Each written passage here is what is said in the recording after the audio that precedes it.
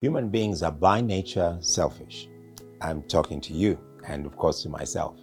Yeah, we always are thinking about ourselves. What is the benefit for me in this particular situation? How can I make a little bit more in this particular deal, etc.?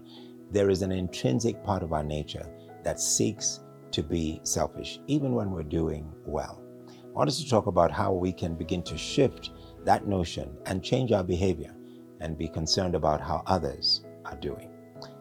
My name is Kwame Rubadiri, and you are watching CITAM Church online.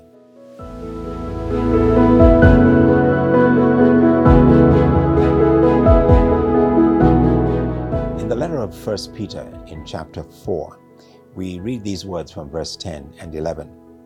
Each one of you should use whatever gift you have received to serve others, as faithful stewards of God's grace in its various forms. If anyone speaks, they should do so as one who speaks the very words of God. If anyone serves, they should do so with the strength that God provides, so that in all things God may be praised through Jesus Christ. To him be the glory and the power forever and ever. Amen.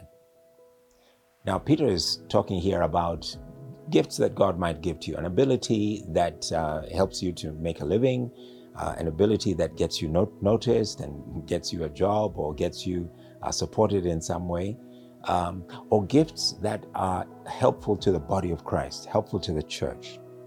He's saying, don't hold on to these for yourself. These are for the service of other people, because they're not your gifts, they're gifts from God to come through you.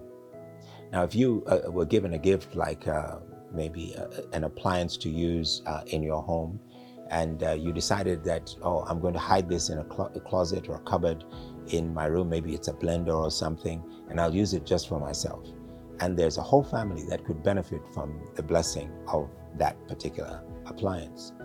It seems unnatural. It seems certainly fanciful for somebody to even think about doing that. They would be crazy. You would be considered crazy if you did that in your own home, and your own children, your own spouse was wondering about how you could take something like that and use it for yourself. But because we are too often consumed by our selfish desires, we don't think about, or we don't concentrate on the fact that God wants us to use the gifts that are in us to help others. The fact is that we will receive all manner of blessings by being obedient to God's word, by using our gifts, using all that God has poured out upon us to be a blessing to others. I want to encourage you to do that. You may have been blessed with many, many different abilities and gifts, and they have blessed you. They've been a benefit to you. Why not start thinking about how they can help other people, and watch how God takes care of all of your other needs as you do so. God bless you, and thank you so much for joining me today.